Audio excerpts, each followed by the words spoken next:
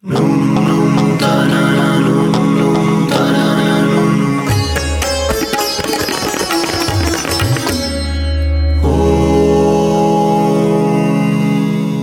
to the podcast with me, Manish Vyas.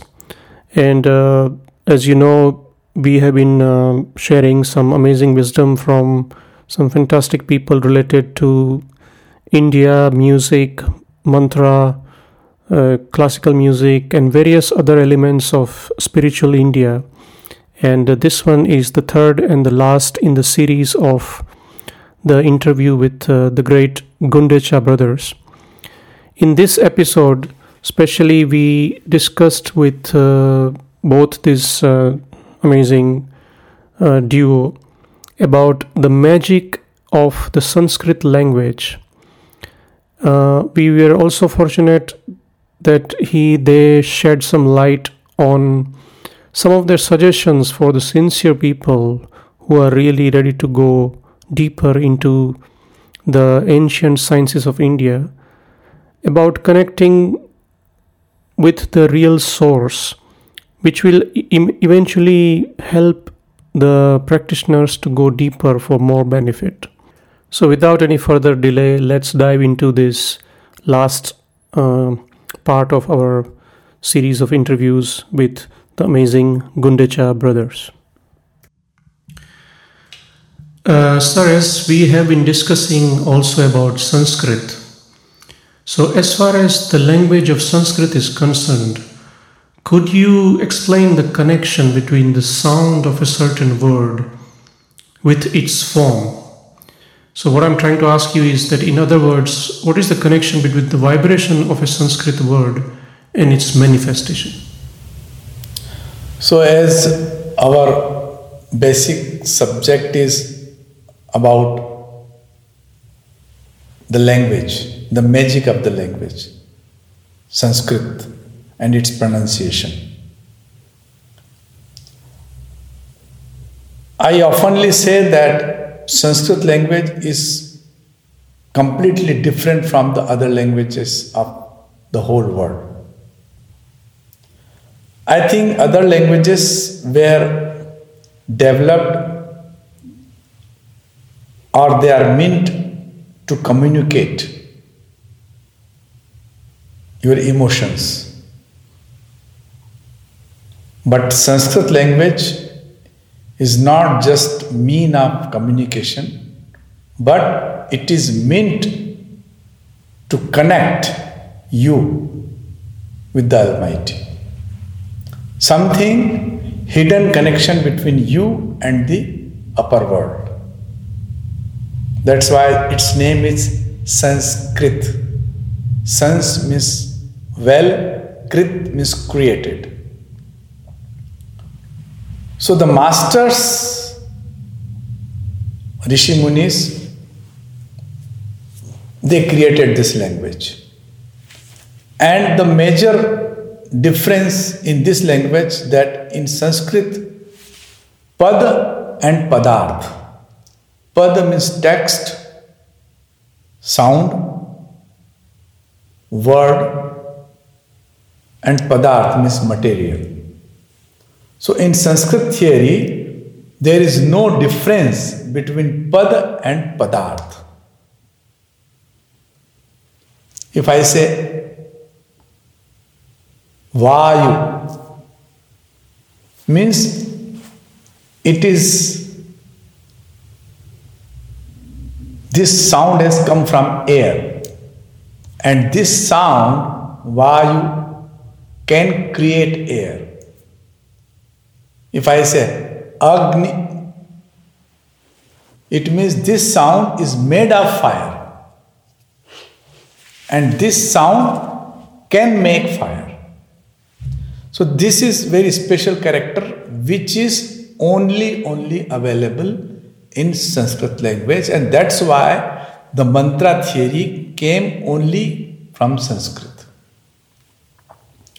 Because what is the mantra? When you mantra chanting means you are repetitively doing something. singing or chanting some words like Namo Narayan, Namo Narayan, Namo Narayan. So it gives you your vibrations and your pronunciation. Both are making you Things happening towards you are going to the Almighty. So this is the main character. This is the achievement of this language. So that means Sanskrit is a very systematic language. I have understood that there is a very clear classification and sequence in the alphabet of Sanskrit, like how the alphabet starts from the deep of the throat all the way to the dental sounds and the sounds from the lips. Can you elaborate a little bit on that? It is the only Sanskrit language where we have explanation. Why ka comes and after kha, why kha comes after ka, kha, ga, gha, nga, cha, cha, ja, jha, ya, ta, tha, da, dha, na, pa, pha, ba, bha, ma, ka, kha, ga, gha, nga. का जो है वो उदात्त है, ख अनुदात्त है, उसमें महाप्राण है. देन क और ग इसमें भी अंतर है, एक वॉइस्ड एक अनवॉइस्ड है. क ख ग घ ङ पांचवा जो है, पंचम जो है वो अनुस्वर है. तो हमारे पास 5 अनुस्वर हैं, ङ य ण न म, and they are coming in the end. It's like Dantavya, Osthavya, Talavya. Starting from Kanthas to Yes. Osthavya. So it's a very, very well defined and well structured. Very scientific. Most structured language. That these characters you can never find in any other language of the world, no matter it is how much old. I heard you once saying that it is not a language which has evolved, but it came from the people who were evolved. Generally, languages evolve by time and by practice. But Sanskrit was created by already evolved people. Those who were masters of knowledge, those who had parabhautik anubhuti. You mean a cosmic experience? They brought this language on this earth. देखिए, भाषा जो है वो तो एक भौतिक क्रिया है, उसमें भौतिक इन्वॉल्व है, यानी शरीर इन्वॉल्व है, वायु इन्वॉल्व है, हमारे ईयर इन्वॉल्व है. लेकिन यही कमाल है कि एक भौतिक क्रिया किस तरह आपको पराभौतिक बना देती है. संस्कृत में वो शक्ति है जो आपको पराभौतिक अनुभूति पर ले जाए. कहां से? इस भौतिक संसार से. So for the listeners, I want to translate this beautiful portion. What just Ramakantji said is that language is basically a physical process, and the body is involved in it, the air is involved in it, our ears, our mouth, our speech organs are involved in it. But this is the miracle, that how a physical action can make you cosmic. And Sanskrit has that power which takes you on a journey of cosmic experience. From where?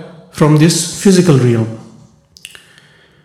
So that brings to my next question. Sir, both of you have traveled around the world, especially in the US and Europe. So I'm sure you are aware about the mantra scene here. What are your views and perception about it? One way we are always happy that our culture, our language, our traditions are being appreciated all over the world in form of yoga, in form of mantra, in form of music. But at the same time, we are also concerned that whether what we are seeing is the real representation or not. Sometimes it's not. It's not. Because as we talked about the mantras, pronunciation, vibration, and especially pronunciation of Sanskrit word, if it's not correct, if it's not pronounced properly, then the vibration of the text doesn't give you proper effect. And that's why the pronunciation in Sanskrit is a very, very important. So sometimes what we see that bhajan kirtan is for entertaining is different thing. Then we don't want to say anything. But if you are concerned for devotion, for your to go at higher level, pronunciation is a very, very important factor. And sometimes we don't find it. So what you have seen, some people are just interested in entertainment. But there are also people who are genuinely interested in authentic. So what would be your suggestion or guidance for those people? My suggestion is that what they are doing, we are appreciating. But they should go more deep, understand, learn, and represent the real essence of our Vedic tradition, of our mantras tradition. And I think, leave aside all other things, it will benefit themselves much more than what they are having today. So my request and urge is to get more deep into what you are doing.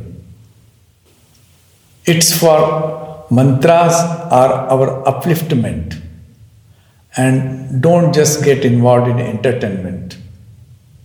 Of course, it's a byproduct, but we should take it more seriously and make it as an instrument to uplift ourselves. Umakantji, would you like to add something to this?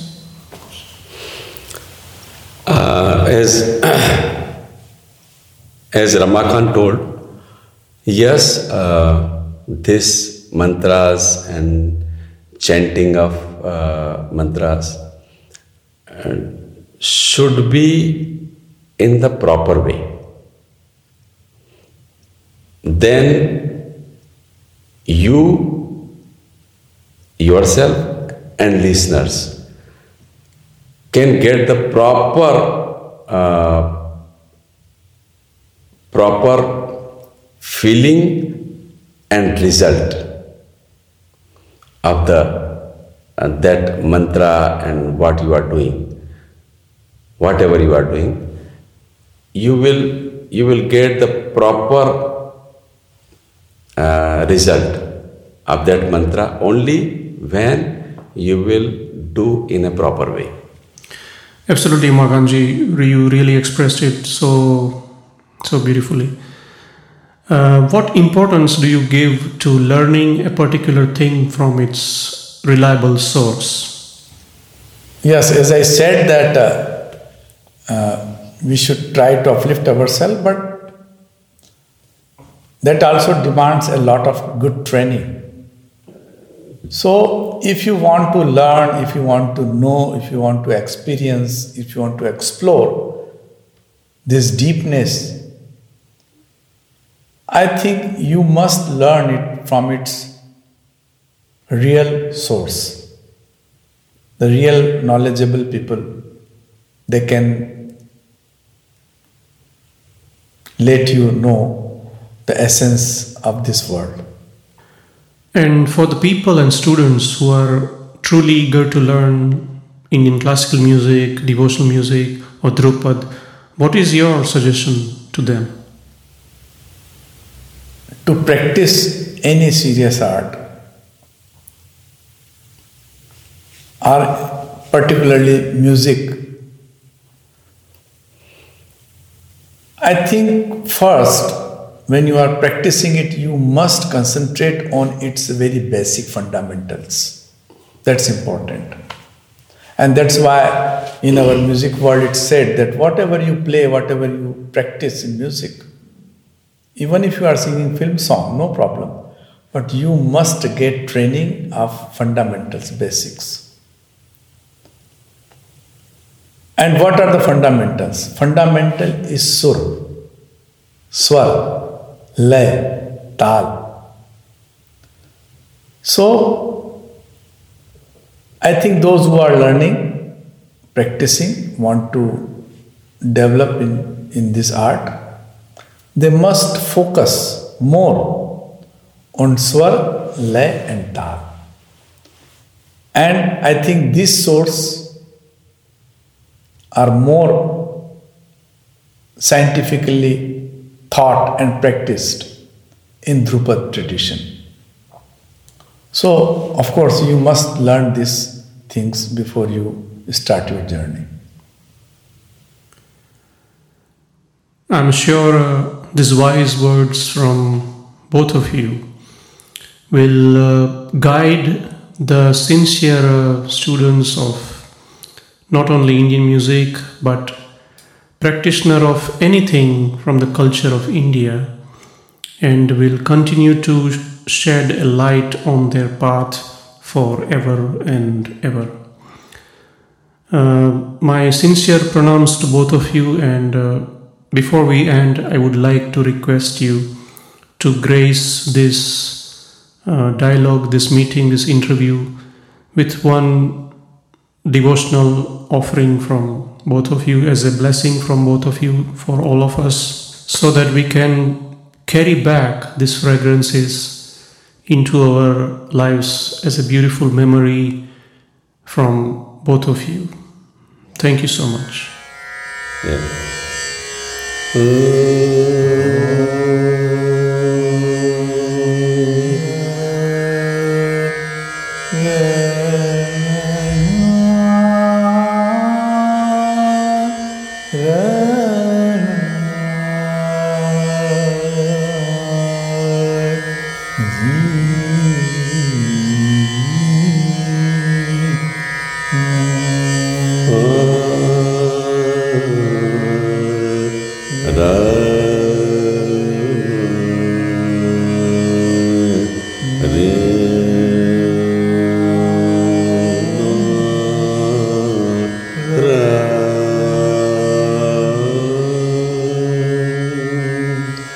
संध्या संजीवनी संध्या संजीवन सुर समाधि रूपिणी सुर समाधि रूपिणी गायत्री त्रिवर्गदात्री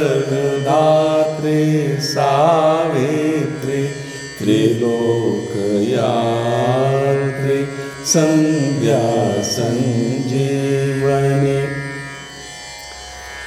संध्या संजीवनी संध्या संजीवनी सुर समाधि रूपिणी सुर समाधि रूपिणी गायत्री त्रिवर्गधात्री सावित्री त्रिलोकयात्री संध्या संजीवनी महामंत्र महायंत्र महातंत्रिणी, महामंत्र महायंत्र महातंत्रिणी, रहो याग क्रमाराध्य रहस्तार्पिणी, ओम लं वं रं ह्रीं यां संध्या संजीवन, संध्या संजीवन, सुर समाधि रूपिणी, सुर समाधि रूपिणी, गायत्री त्रिवर्गधात्री सावित्री, त्रिलोकयात्री, संध्या संजीवनी. What can I say? Such music, such expression, such depth, such serenity. Ramakantji was right when he said that it takes you from the realm of physical world to a cosmic experience. And truly such geniuses of India continue to share that depth and that amazing beauty and sacredness through their music, through their beings, through their all the sincere training that they've had for years and years and practice. And we are so grateful to interact with these amazing beings. Truly grateful to Gundecha brothers, and as always, we will continue to share such fantastic, deep, amazing wisdoms from India. Thank you. Namaskar.